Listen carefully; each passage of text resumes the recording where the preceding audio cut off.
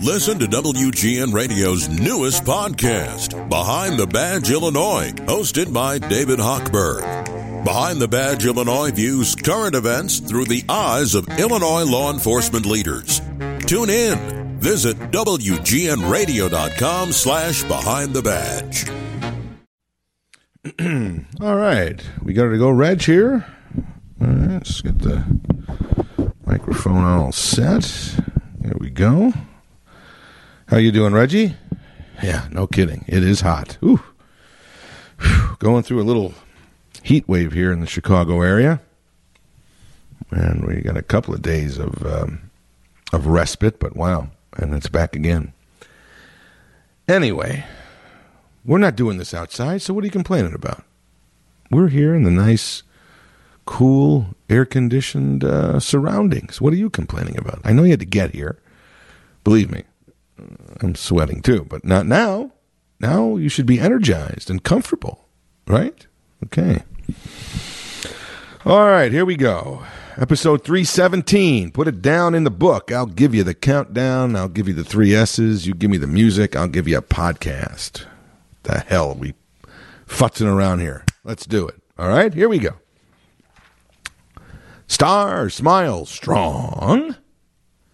3, 2, 1. Hey, it's Elton Jim Turano, and this is Captain Podtastic.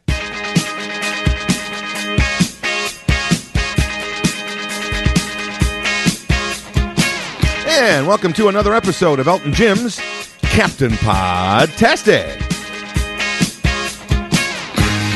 Every Monday, a new episode is posted at WGNRadio.com or wherever you go to find your favorite podcasts. We are there. Don't forget, if you go to another area there, rate and subscribe to this podcast. But most importantly, get out there and spread the word. Tell your friends. Tell your neighbors. Tell your family. Tell anybody who listens to a podcast that your favorite podcast is Elton Jim's Captain Podtastic. And it should be theirs too. Your loyalty and devotion. It wells my heart like the Grinch at the end of The Grinch Who Stole Christmas. It breaks right out of that little X-ray. You know that great scene there when the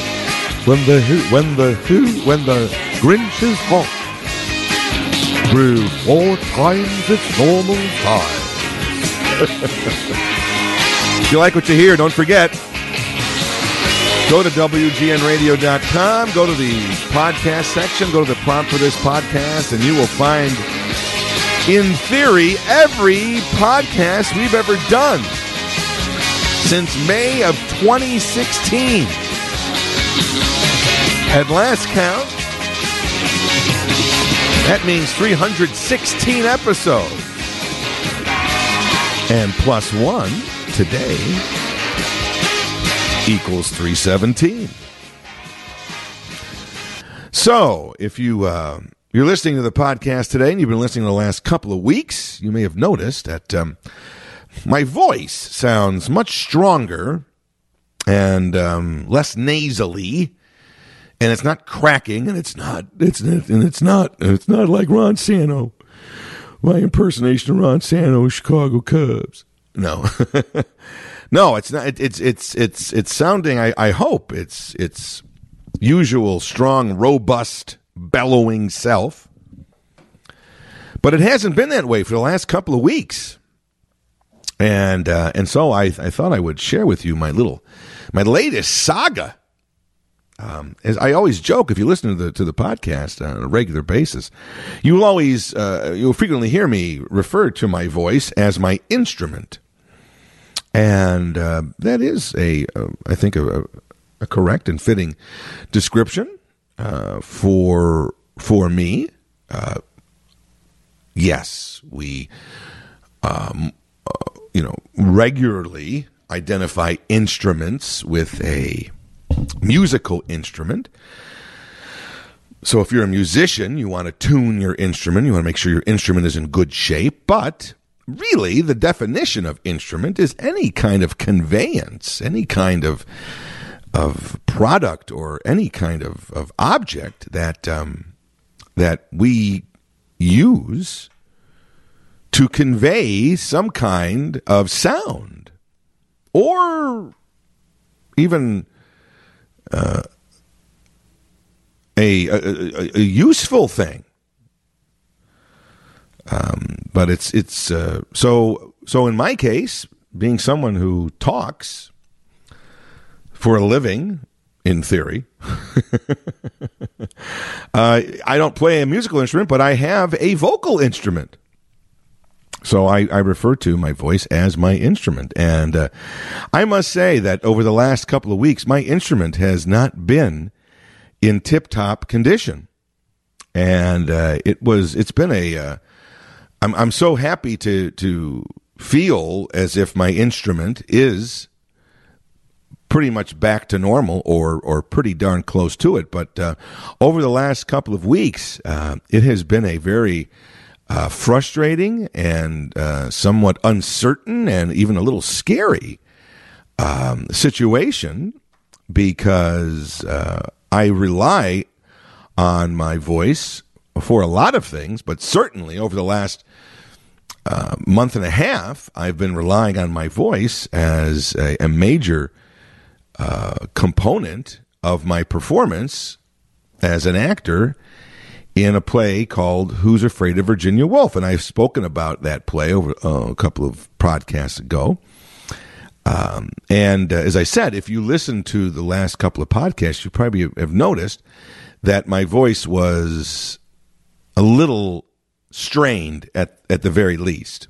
And if you remember several months ago, when I had, I believe, I still don't know. I'm still in denial. I guess I had COVID, but I put an asterisk by that. I don't know, because I never had any symptoms really, and I took, positive. I had 2 negative tests 2 days in a row, and it wasn't until 2 weeks later then that I took another test, maybe a week and a half later, and then I was positive. The timeline never worked out. Regardless, I suppose I had it. Let's just say I did. And you heard how bad I had the only possible symptoms I had were real sore throat, like really painful, probably the most painful sore throat I've ever had. So if that is a symptom, then I guess I had it, but only had it for like a day and a half, and then it was gone. And in the past, I have had some serious. I know serious, not to the point where I've ever gone to a doctor. I never had any kind of surgery or any kind of thing like that. But in terms of just the severity of losing my voice, I've had that several times when I've just taxed my voice too much. Most of the time, it's been involved around concerts. When I've gone to a couple of concerts, especially in a row, whether it's been Elton or certainly, I remember back in the 80s. Going to see like 3 Bruce Springsteen concerts within either 3 days in a row or 3 concerts within 4 days. And I mean, that voice was shot because I was in my 20s, and I mean, there was no holds barred, and I was just screaming and singing along with every song at the top of my lungs, and I paid the price for it. And it's the same thing as has happened at Elton concerts when I see several in a row. Sometimes I'm learning now as I get older, that I don't have to really. I really, it's funny. When I go to a concert, when there's somebody that I really like, and it doesn't have to just be Elton or Bruce, I'm such a fan of music, and I know all these songs by heart, especially by artists that I really like, and those are the people that I go see in concert. So I just naturally start singing. Sometimes I don't even realize I'm doing it. I don't try to sing too loud. I know that I don't want to, I know there's people around me, but I certainly, if I'm right up next to the stage, I don't really care. But I don't have a terrible voice anyway, so I don't think, it's not like one of those people you go, Jesus Christ, shut up. But I'm sure I've gotten some looks from people, especially from behind, which I don't even know. Unless I had eyes in the back of my head, like Laura Petrie did in that great episode of Dick Van Dyke with Kolak and the Walnuts. But anyway, so I certainly have had some throat problems through overuse and overextension of my instrument. And also it's happened quite a bit when I've done plays, especially those that are taxing vocally due to either the length of the show or the content of the show. If my character needs to be yelling a lot, I will have had some problems. But I've never been, I mean, there was one show that I did where, and especially, of course, it was on opening night especially, where I had some, I've been through, I had to learn, I was in a play called Death Trap, and I was brought in 2 weeks, or about 2.5 weeks before the show was to open, just cold, and brought into this huge role. It's like almost a 3-hour play, and my character is on stage for almost, except for like 10 or 15 minutes, and I'm not exaggerating. It may have been less than that, that I was off stage. So it was a huge role, a lot of talking, some moments of yelling as well. And I was taxing my body to learn all this, and I was getting up early, and I had long rehearsals every day, and so certainly my resistances were down. I'm sure I got a cold, which then added to it, as well as taxing my voice. And of course, on opening night, I had a really bad case of a hoarse voice, or laryngitis, whatever you want to call it, and I battled through it, but it was very difficult. And I remember, I was steaming my voice, putting, hot steam on my throat, and tea and the whole regimen. And I got through it, and finally it came back and had a good run. But I remember that opening night, I was like, are you kidding me? I mean, it was really, you shouldn't have to battle to talk. And I was battling to talk. And as I said before, if you listen to my voice during the, back in February, when I said I had a really bad sore throat, if you remember, I said then that I thought that this bad sore throat, and I apologized for it, and I did attribute it to then that I had just finished a show. And we had 3 shows in a row, and we had rehearsals at the last week of any show. And I think I may have talked about this before, but when you do a play, you have rehearsals several times a week, but then about the last week, definitely, and sometimes even a little more, then you have rehearsal every day, and it's called Hell Week, it's a connect, because it's just a long process, because the whole show is coming together. So not only do you run the show, but you're going through all the technical aspects with the lighting and the costumes and the blocking and everything to make sure is right, and so those rehearsals can tend to be long, and so, as I said before, your body, your resistances are certainly weakened as you are working hard, probably not getting much sleep, and then the next day you get up, in the words of Jackson Browne, and in the morning light come streaming in, you're going to get up and do it again for like a week straight. So you open up on so the show is all in place on opening night, but then usually you're kind of beat. Now your adrenaline and your excitement, because it's opening night and there's an audience, takes over that whatever fatigue you're feeling. But when that show is over on opening night, believe me, you hit a wall, because you've been doing this for a week or sometimes more straight. For sometimes 6-7 hours a day, and it's taxing. You're on your feet the whole time for the most part. If you're in a play, you're running around, walking around, and I sometimes when I'm in rehearsal from now on, I might see if I can count my steps. Like how many? I'd love to know in this play that I just finished recently, Who's Afraid of Virginia Woolf. I'd love to. I wish I would have had a step counter. I wish I could have somehow put a step counter on me during this play, because it was just one set and not even a very big room. But I was on my feet. Like I said, it was probably a 3 hour and 10 minute, 3 hour and 15 minute play on average every night. And my character was probably off stage maybe 10 minutes where I could sit down. But then once again, I wasn't sitting down the whole time because your nervous energy, you sit down for a couple of minutes and then I just would get right back up. So I really wasn't sitting very much. And I would love to know how many, everybody counts their steps these days. Isn't it about 10,000 or something that you're supposed to do a day? I would love to know how many I did every day just in that play in those 3 hours. I'd love to have known that.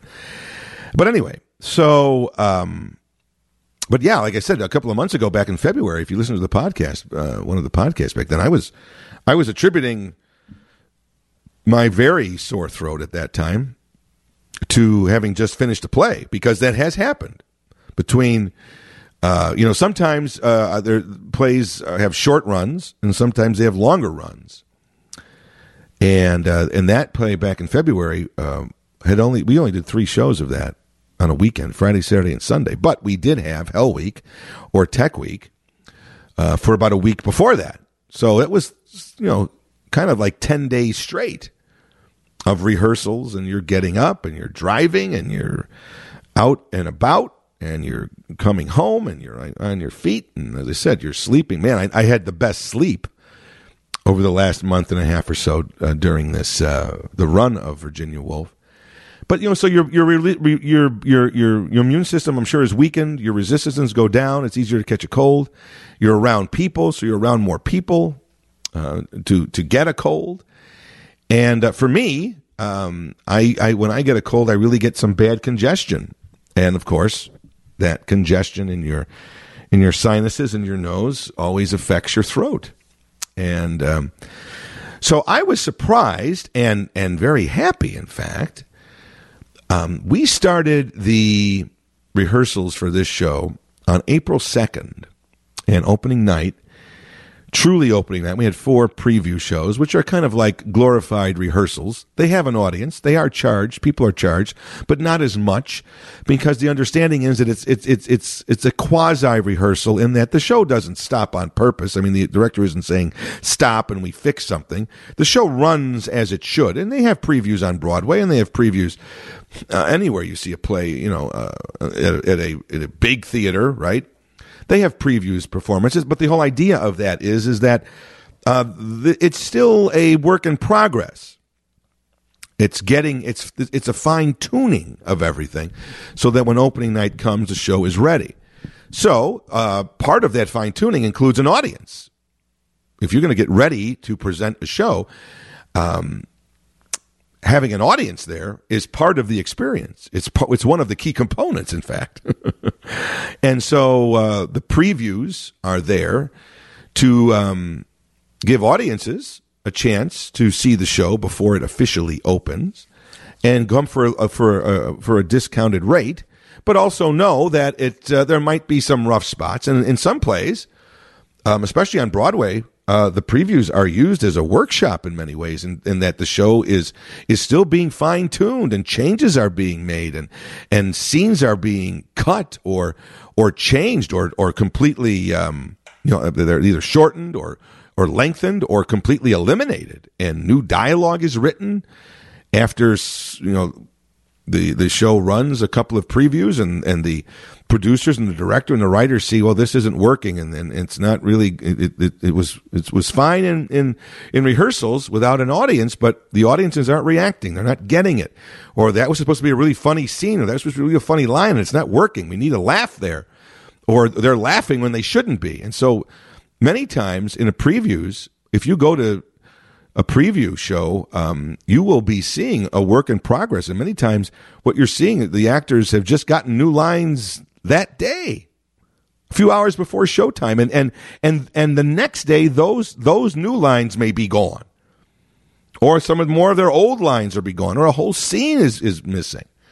So sometimes when you go to a preview, the shows that you see there, it's probably 90% of the same show, but could be times when there's a good portion of it that is completely different. And I've been to some of those, and I've been to some previews where there's been a long run, and I've seen shows in the previews before it opened officially, where I've seen maybe 2 or 3 shows throughout an extended preview run before the opening of the show, and if I see it at the beginning and I see it a week later and then a week after that, I'm like, whoa, where's the, or what, what's that? Some, sometimes, especially in a musical, it happens a lot. Songs are either eliminated or new songs are added, or this one song was at the end of the show and now it's at the beginning of the show. So sometimes it's just a tinkering, but other times there's some major changes that happen through the previews. And so that's why they give the audiences a discounted, price, because there is a chance that something that night may change, or the other fact is that you're really not seeing the finished product. So we had 4 preview shows before our opening. And we probably started Hell Week or Tech Week, which is basically the same thing, about 10 days before our opening night and about a week before our first preview. So, and that was every day. And that was at least 5 hours a day. And on the weekend, it was like 8. And that's no lie. So a lot of time was put in there. As I said, we started rehearsals on April 2nd. And so, even in rehearsal, you're, even if you haven't memorized all your lines, you're reading all your lines from your script. And as I said, this role of George, there's only 4 people in Who's Afraid of Virginia Woolf, and there's 2 lead characters, George and Martha. And George, and both of those characters have a ton of lines. George may have a few more, but I was probably off stage for 10 minutes out of 3 hours and 10 minutes, or 3 hours and 15 minutes. So a big, just a lot of heft, just a lot of lines in general, and monologues and lengthy monologues, as well as, so that taxes your voice, as well as a lot of screaming, in a script. As is, on, I don't know if a lot of people even adhere to this, but, if you type on, on a tweet or in an email, if you put everything in capital letters, that is meant to convey great emotion. If it's in capital letters, it's either anger or just, hysteria. In a script, it's meant that it's loud. It's big.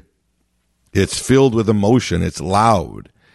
And the character of George in this play had a lot of capitalized lines. So my voice was getting a workout. 5 days a week in a row of rehearsals. 2 days off in a row, but 5 days a week. Let me think. I would say 3 of those days were 4-hour rehearsals. One of them on a Saturday was 6 hours, and on Sunday was another 4. Yeah, so 4 hours for 4 days and 6 hours one other day.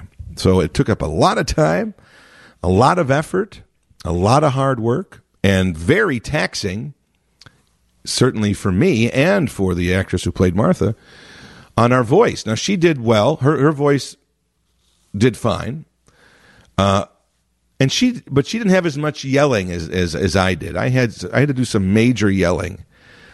And I was just, my character was just talking throughout the show. There was very few breaks there.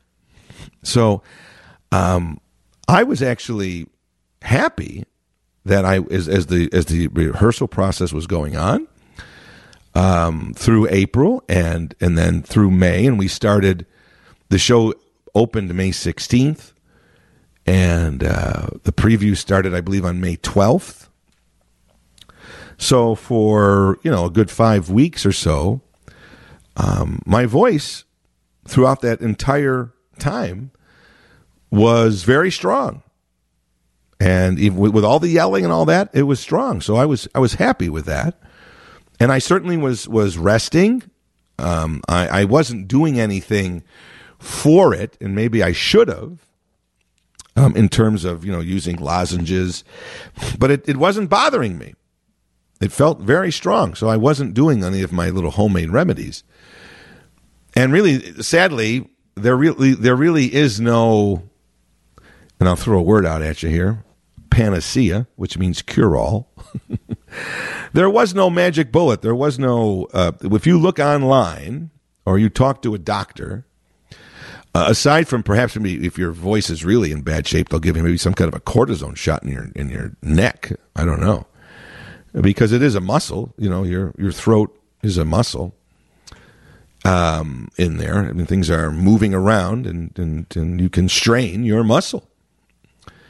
But in terms of a hoarse voice or a strained voice, there really is no silver bullet to bring your voice back immediately. It is a long process, and it usually involves, heat of some kind, liquids, rest. And when you're in the midst of this kind of a show, there's not a lot of rest, opportunity for rest. So my voice though was in good condition and felt good and felt strong. And we had those 2 days off, and on those 2 days off we had a week. I would, try to limit my talking as much as possible, but I still was socializing and stuff. And I would go out, and we were very aware of COVID. There was only 4 people in the play. We did have understudies, but we certainly, if you're in the play, you don't want to miss a show. That's why you do this. So I was very careful. I did not go out a lot when I was off. If I did, it was with people that I knew were vaccinated. We were outside.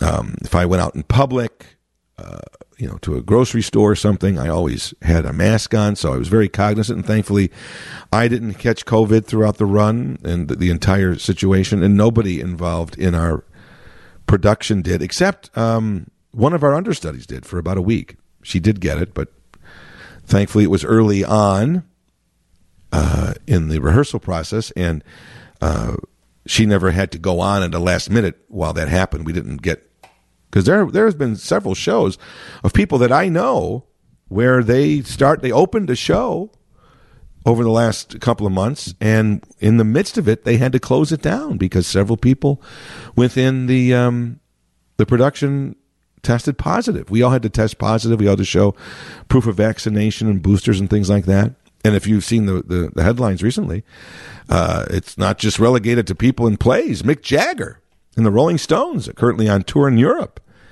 and had to cancel a couple of shows, several shows, because Mick Jagger came down with COVID. So it can happen to anybody, folks, even Mick Jagger. And wow, I mean, when you're talking about canceling a Rolling Stone show, we're talking about 60,000. I mean, this Rolling Stone show, the show got canceled within an hour or two before the show was supposed to begin. It wasn't even some of these things where all of a sudden he tested during the day, and people were in their seats an hour before the show or so, expecting to see this. There was no reason in their minds the show wasn't going to happen, and I guess the announcement came down. I don't understand why. I can understand why they, and who knows? I don't know the timeline, but I would think that rather than just testing, if you're something like that, rather than testing, if everybody in the crew and everybody on stage in a big tour like that, I'm sure they have a very strict regimen because there's so many people, so many opportunities to get COVID. But I can understand why you would test everybody an hour or so before the show. Fine, but wouldn't you test them earlier in the day as well, at least twice? So that you wouldn't have to do this last second thing where people have hired babysitters or where they've driven, long distances. I mean, some people, in my case, sometimes, I mean, I'm getting on a plane the day of a show to go to a concert. So, but that's the reality of it. I'm not sure. Maybe Mick Jagger tested negative at noon and then tested positive at 6:00 at night. I don't know what the story was, but all I know the show was in Amsterdam was canceled. Then they had to cancel at least one more. And don't forget, I mean, even in his situation, he's in amazing condition for a 78-year-old man, but let's not forget he's still 78 years old. And we know the dangers of COVID for elderly people. And yes, while Mick Jagger may look young and still running around like he did in 1965, he is 78 years old. And the body it may be in great condition, but that body is still 78 years old. So you never know. So, hopefully everything goes well with him. But anyway, so it was a taxing thing. And I was happy in that I was very cognizant of my voice, because I've known that I've had, some problems. And as I said before,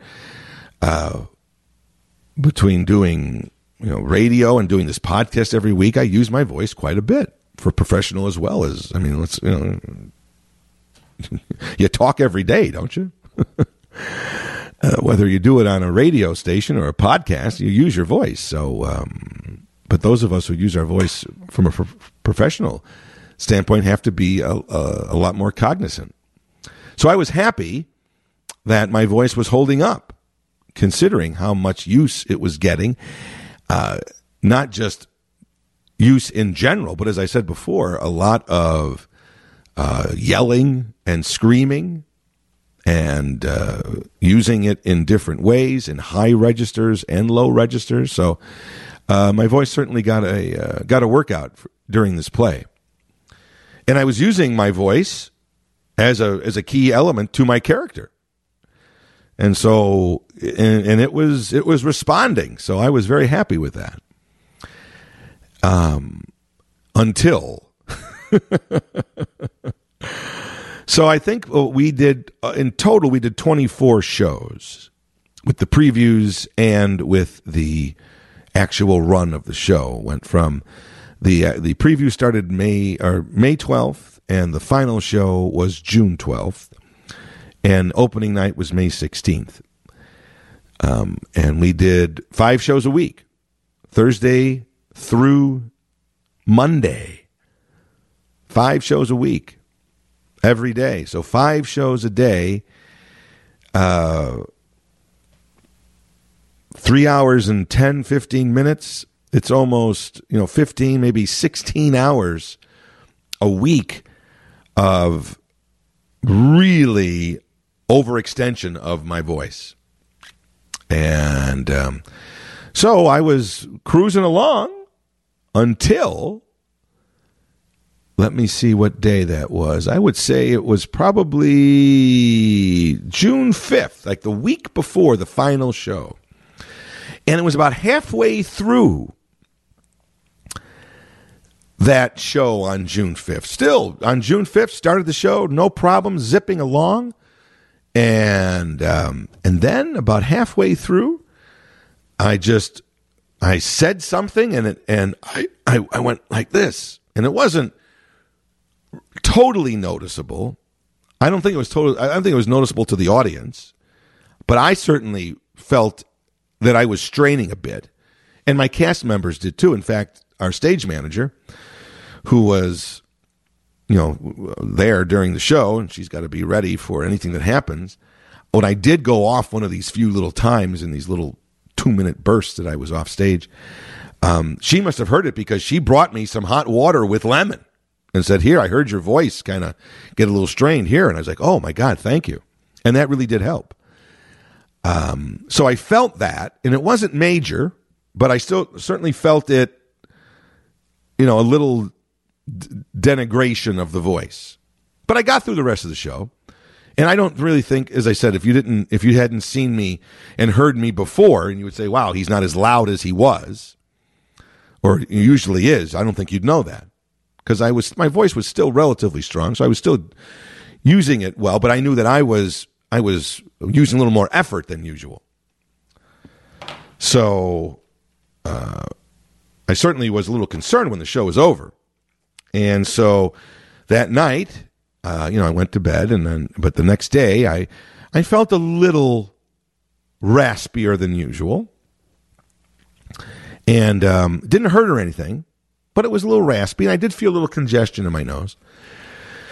So who knows? Once again, is this a cold that I caught because my resistance have been down? I mean, it's been almost 2 straight months from April 2nd now to June 5th with no ill effects health-wise at all in terms of voice or cold or COVID or nothing. I was taking care of myself, but you never know. Like I said before, after 2 months of this very taxing regimen, I guess my resistances went down in terms of my immune system, and so I must have caught a cold, something, as well as I said, using my voice inordinately for 3.5 hours each day for 5 days in a row, yelling and screaming. And so that first day, I was cognizant of it. And so I went to my old standbys. I would gargle salt water. Well, first I had some Chloraseptic, which I think is just kind of a little fake. It's one of these throat, supposedly supposed to soothe your throat. I think it just kind of numbs it temporarily. I'm not sure what it uses. But so I was using some of that, and it was okay. But I was gargling with hot salt water. That a lot of times has helped. And I was using some lozenges, some Halls. Halls always clears out, that Halls, I don't know what the heck they put in those Halls throat lozenges, but man, it clears out your nose as well as your throat. So I was sucking on Halls and gargling with salt water, and we just had one more show until we had a couple of days off, because we went, as I said before, Thursday through Monday. So Sunday is when, about halfway through that show, my voice got a little weak. So on the Monday, I sort of rested my voice during the day, and I was gargling with my salt water, and I was taking my Halls and a little Chloraseptic, brought some with me, and drinking hot water as well at the show with lemon. During the show, they would bring me some water. I had some before, and then, as I said, these few times I was off stage, I would certainly be drinking the hot water, and I could feel that my voice was definitely impaired more than it was the day before. So it came back, but it didn't come back completely, and it was a little hoarse. So I was really putting in some effort. And because I was like, okay, well, I'm gonna have 2 days off, so I'll get through this. And I knew people that were at the show, and they didn't notice that my voice was they said, well, it sounded like you may have had a little tickle, but I didn't see anything major. So I was really battling through it once again, like I told you I did, several years ago in Death Trap. But thankfully, I have a pretty robust voice, so that even my voice at 65% is pretty strong still. So, and that's probably where it was. I would say it wasn't below that, but it was, 65 is, if you're taking a test, 65 is still fail, right? So, but as I said, I mustered all the energy I could, and my voice is deep and somewhat strong. So even me at 65%, percent is probably what some people are at 100%. So thankfully, I was able to get through that show, but it wasn't easy. And I was, as I said before, drinking the hot water with the lemon and the lozenges and the whole thing. So when I came home that night, my voice was pretty ragged, because now that was 2 days in a row, and I while I was able to rest it for 24 hours, it as I said, there's no magic bullet to bring everything back. And the only way that your voice really comes back is with rest like that. And all these little, and as I said, you go online and you see, how a sore throat or a hoarse voice, and it's just, it's these things to soothe your throat. The warm tea or the warm water, tea with honey, tea with lemon, hot water with salt. It's all there to soothe your throat.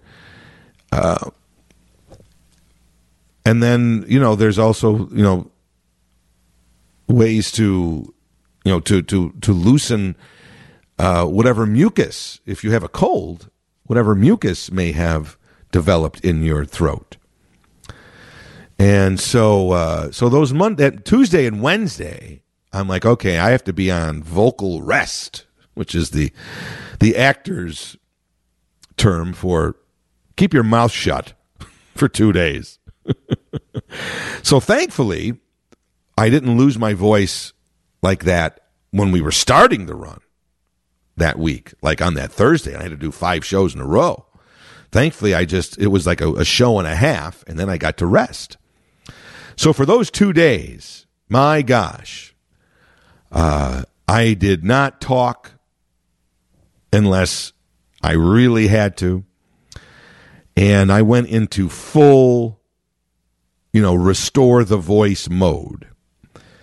And so I went and I was like, okay, I need my tea and honey.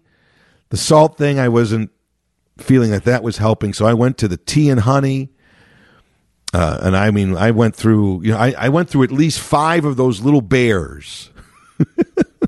Those little honey bears. I don't know, I mean, once again, I was a takeoff on Winnie the Pooh or not. I think it's funny that even in 2022 here, they still sell honey in these bottles that are shaped like little bears because bears eat honey, right? And Winnie the Pooh ate honey.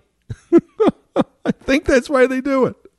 Right? Bears eat honey. I don't know. I think bears eat anything. When I'm watching those bears that break into houses, I don't see them going to the cabinets looking for honey. I think they're eating anything that's around. When I see a bear, scrounging around, you see them on video and they're attacking people's garbages. I don't think they're like, nah, I won't take that. I'm just here for the honey.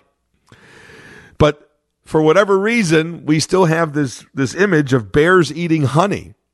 If you watch The Jungle Book with Baloo, he's always getting in trouble, voiced by the great Phil Silvers with the great song Bare Necessities. But if you watch Baloo, he's always, in trouble with a beehive. So this bears with honey thing, I don't know where it started because in real life, I think bears will eat anything. Bears will eat people. So they're not just looking for honey. But in our minds, and so I think it's funny, when you go to the grocery store looking for honey, you will either see the bottles, the plastic bottles that are either in a normal size, just a bottle, but then these other companies that are trying to appeal to maybe kids or I don't know what, they still have the bears, and it's the same. And even if you get, this is what I discovered being now shopping for honey for like a week in a row. I went through at least 5 or 6 of these little bears, those little bears. You go to any store, and you buy any brand of honey that comes in a bear plastic bottle, and it's the same bottle. So whoever makes those bear bottles has a monopoly on them. Whoever's making the bear bottle for honey, they have a monopoly.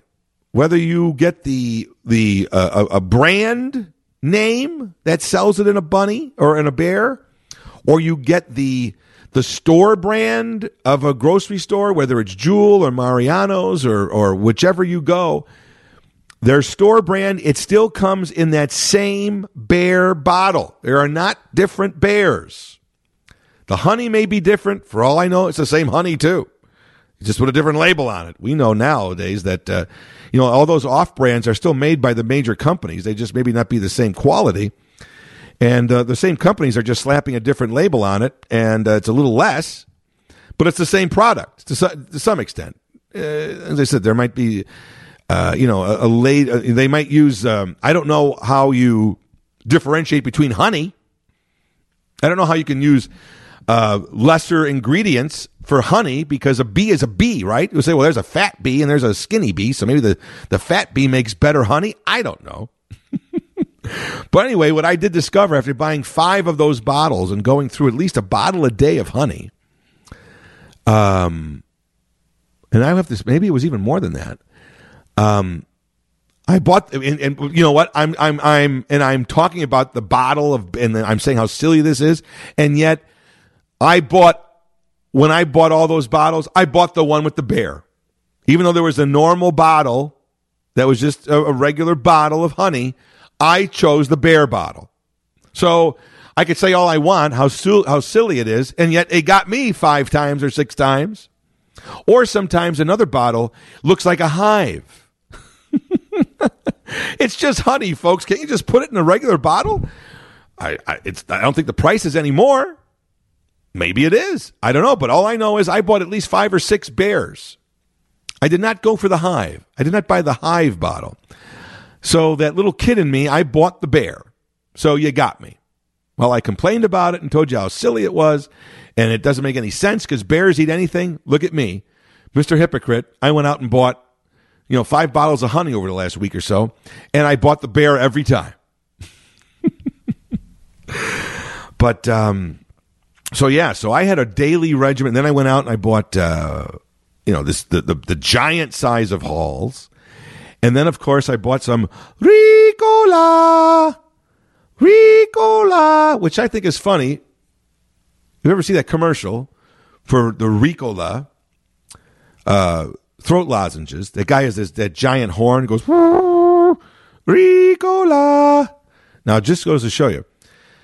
A couple of days ago, I could not have hit that note I just did when I went Ricola. There's no way I could have done that.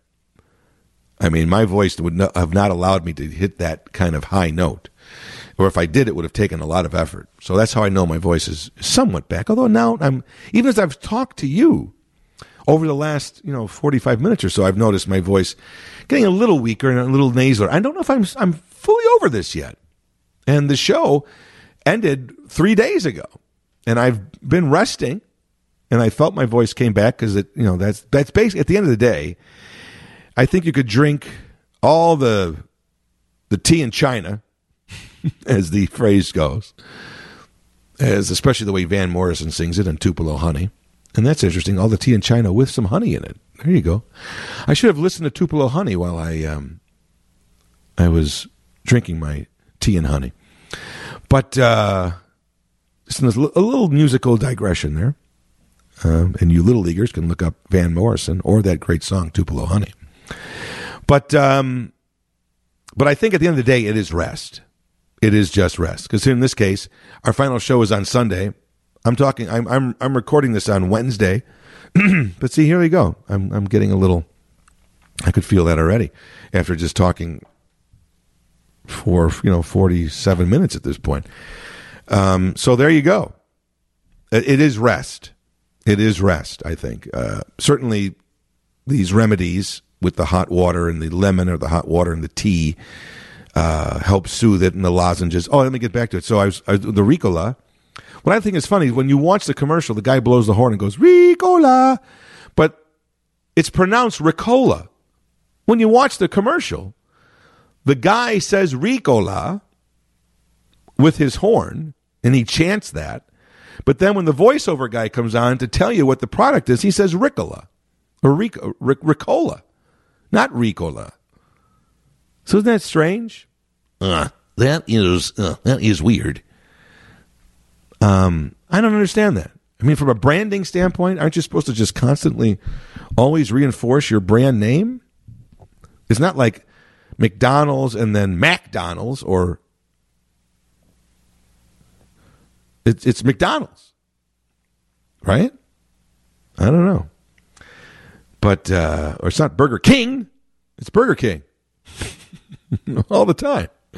So I'm not sure why they have the guy singing Ricola and then they say Ricola. But anyway, I bought some Ricola/Ricola lozenges because they're a little, they're organic and, they're more natural. At least that's what it says on the box or the bag. And those Halls can get a little, to have those Halls, I mean, those things are fierce. Like I said, they really are powerful. So, I mean, I was always sucking on these lozenges 24 hours a day. I mean, I even fell asleep many times with the lozenge in my mouth, and thankfully, and not on purpose, but thankfully, I just sort of fell asleep. I was so tired because, once again, the show was very taxing emotionally, physically, as well as emotionally. It was a pretty intense play. So when I got done, I was beat, physically and mentally. And so when I got home, and I hit the hay pretty hard. And those 2 days off were just like days to just completely decompress and really relax. So, but yeah, I mean, there's times I didn't mean to fall asleep with it in my mouth, but I did. Thankfully, I didn't choke on it. In fact, I was for for almost a week. I had lozenges in my mouth as every waking moment, and as I'm just telling you, sometimes sleeping moments. I was so used to having a lozenge in my mouth, and when I would go off stage, as I said, I would have a couple of times I'd be off stage maybe for 5 minutes at a time. And so while I was off stage, I was drinking hot water with lemon, and I'd unwrap a lozenge, and I'd put it in my mouth just so I can suck on it for 5 minutes, just to soothe my whatever I can get in there. Because once you're on stage, you're just talking, and even though in this play, the characters are drunk most of the time, so I was drinking. We weren't drinking alcohol, obviously. It was tea, but it wasn't hot. So my mouth was a little lubricated, but not with heat, not with hot stuff. And so I would, be down in the hot water and the lozenges while I was off stage for 5 minutes. And but I was so used to the sensation of having a lozenge in my mouth over the last week that one time, no, 2 times in different nights, I went on stage with the lozenge still in my mouth. And I'm like, well, wait a minute. I can't do this. I'm talking way too much here, and I'm screaming. I won't be able to pronounce the words correctly. I might swallow it. I might spit it out. So I'm like, there's no way. So I'm thankfully, as soon as I got on stage, and I didn't have to immediately talk, thankfully, and I realized, oh my gosh, I've got this lozenge in my mouth. So I had to do some, creative, on the spot thinking of how do I do this without making it obvious. And so I just basically coughed and then spit the. Not a big cough, but just like a, in character. And then spit it in my hand, and then put my hand in my pocket and put the lozenge in my pocket. That happened a couple of times. Another time, there's one scene in the play where I have to give like a guttural, growling yell of anger and anguish. And it's like, just letting out your deepest emotion. And I was always worried about that as something because it was taxing on the voice. And so this Monday, the second day where I was feeling this strain in my voice, after the night before, feeling it halfway through the show, I had to do this scene. And so I have this book in my hand, and basically I have to throw this book at the doorbell chimes. And I throw it as this release because I'm very upset at my wife. And I'm all alone on stage, and I have to just go, just like scream and just bring out all your anger and emotion in this big scream, and then throw the book in anger. So it's a pretty emotional scene. And then after that, after I throw the book and they hit the chimes, I have to say 2 lines. And then the act is done. And I get to go off stage and rest for another 10 minutes before we come back. It was only 10-minute intermissions, too, so it's kind of short. So I didn't even get a lot of rest during that in terms of having to get a chance to drink the hot water and suck on the lozenge. So I do this thing and I go,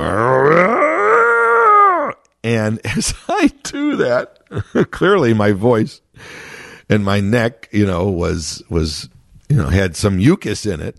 Not to get gross here, but what happens when you cough sometimes and you spit stuff up and there's this mucus in your throat. What the hell? There's even a commercial now.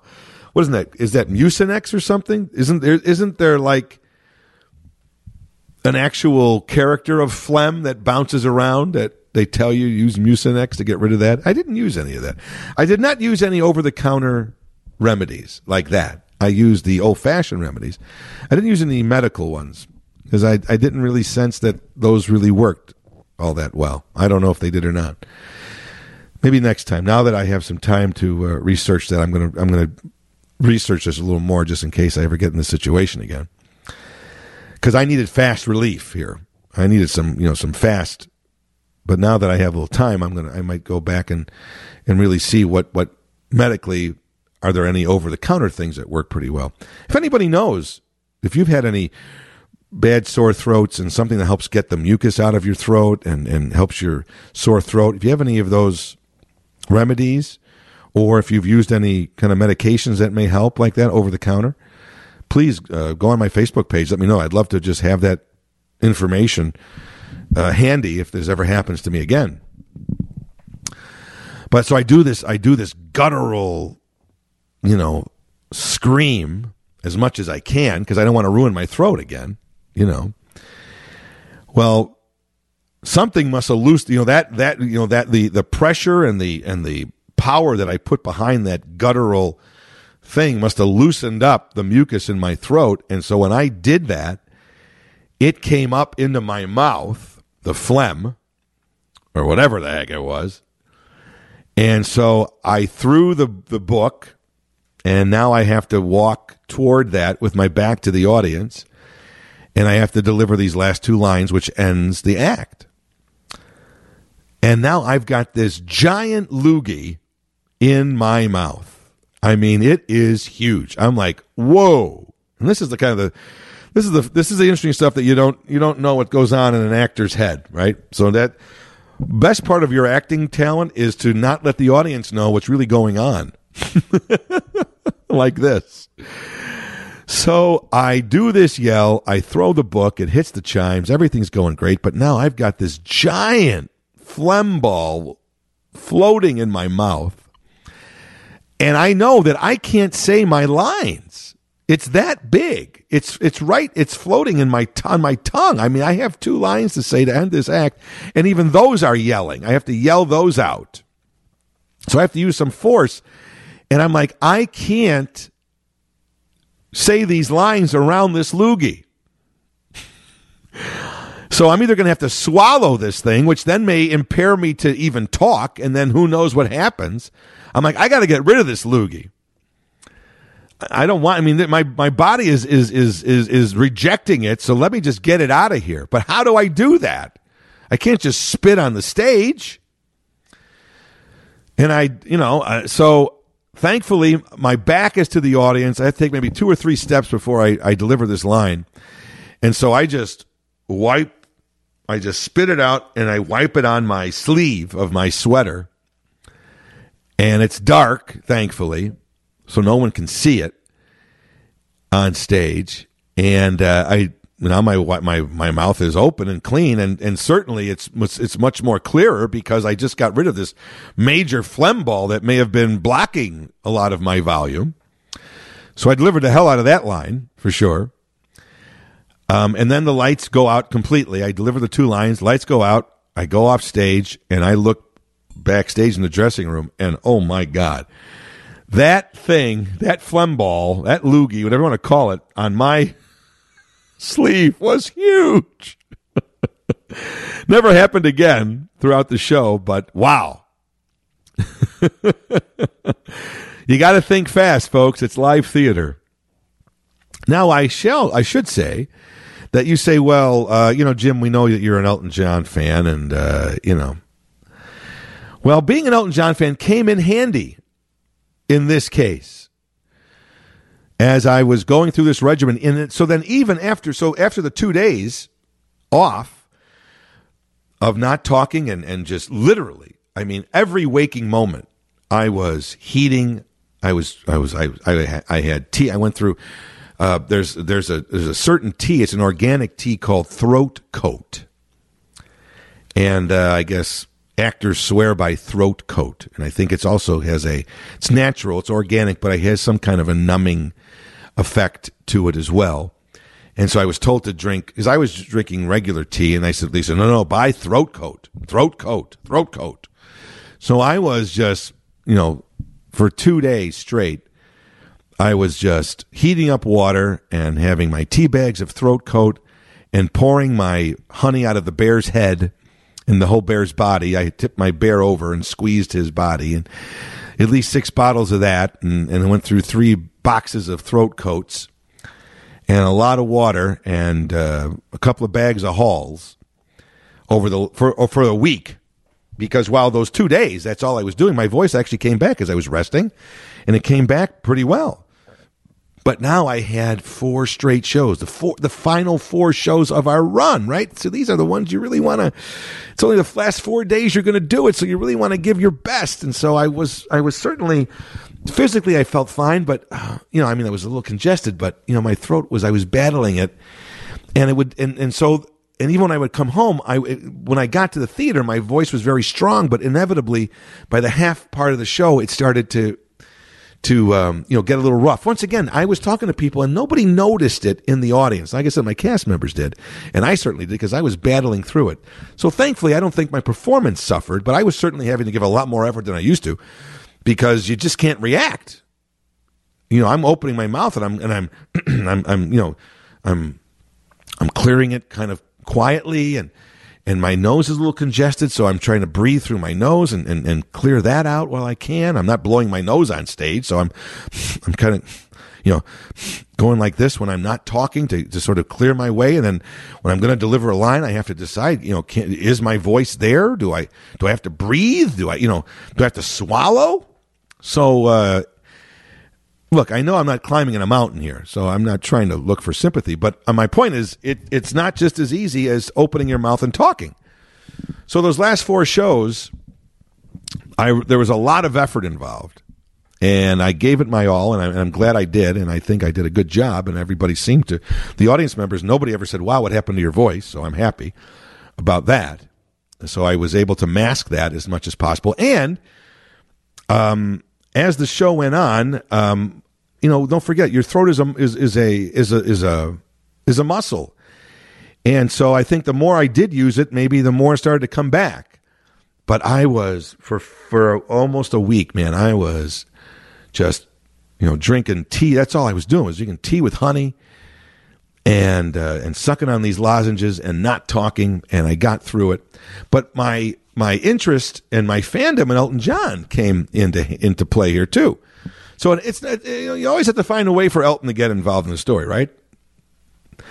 So I remember reading about Elton John, reading in articles throughout the years, and then certainly most recently in his book that came out a few years ago, his autobiography, that he mentioned in 1970 when he first met the singer and one of his idols, Leon Russell.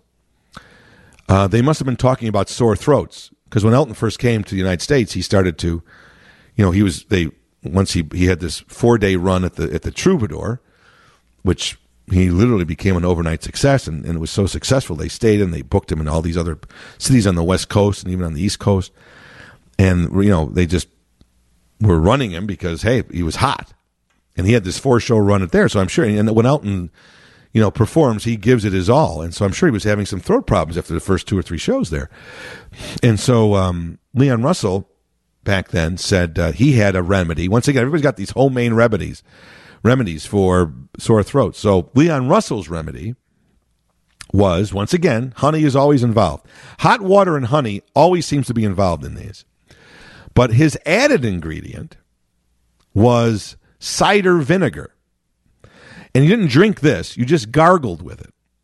So it's like 1 spoon of cider vinegar, 1 spoon of honey, and then hot water, and you make the water as hot as you can take it.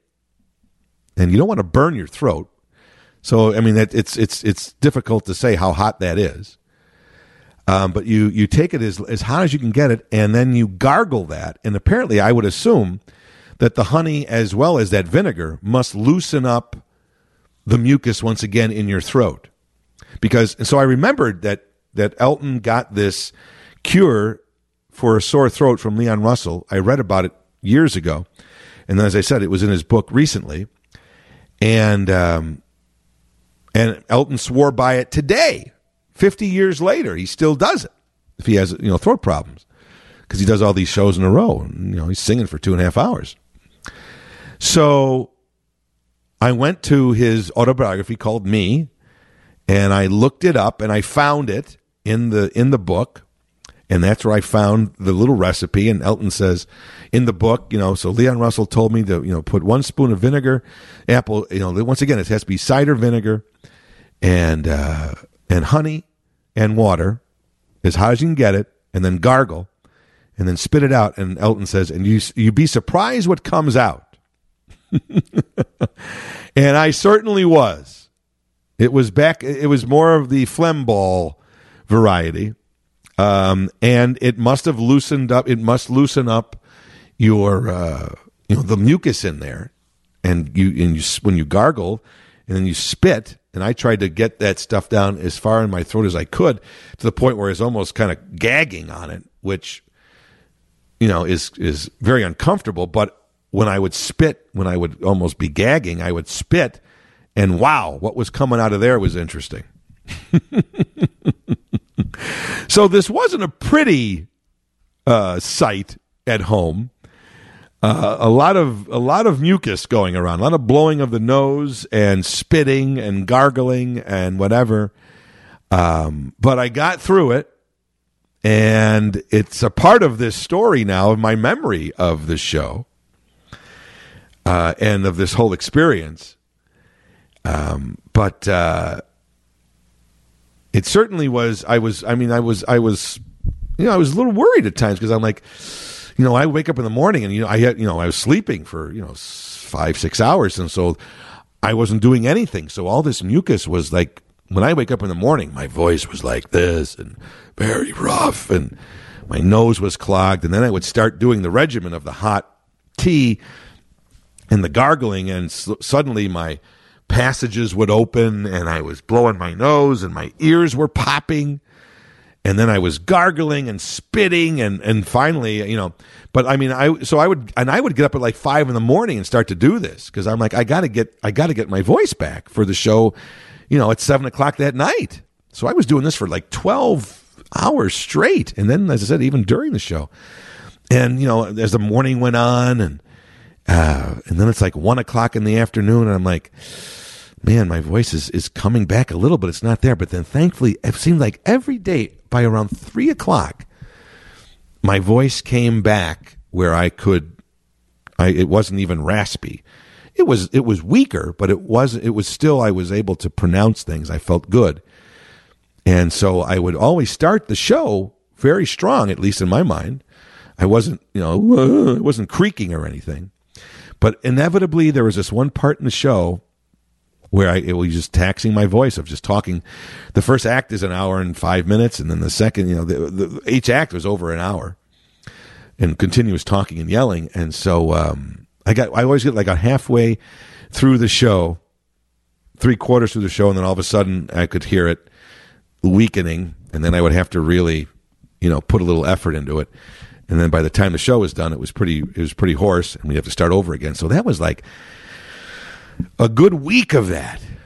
So all I can say is, I could ask if anybody has any other remedies. Let me know. I would be happy to put them in my back pocket if I ever need them.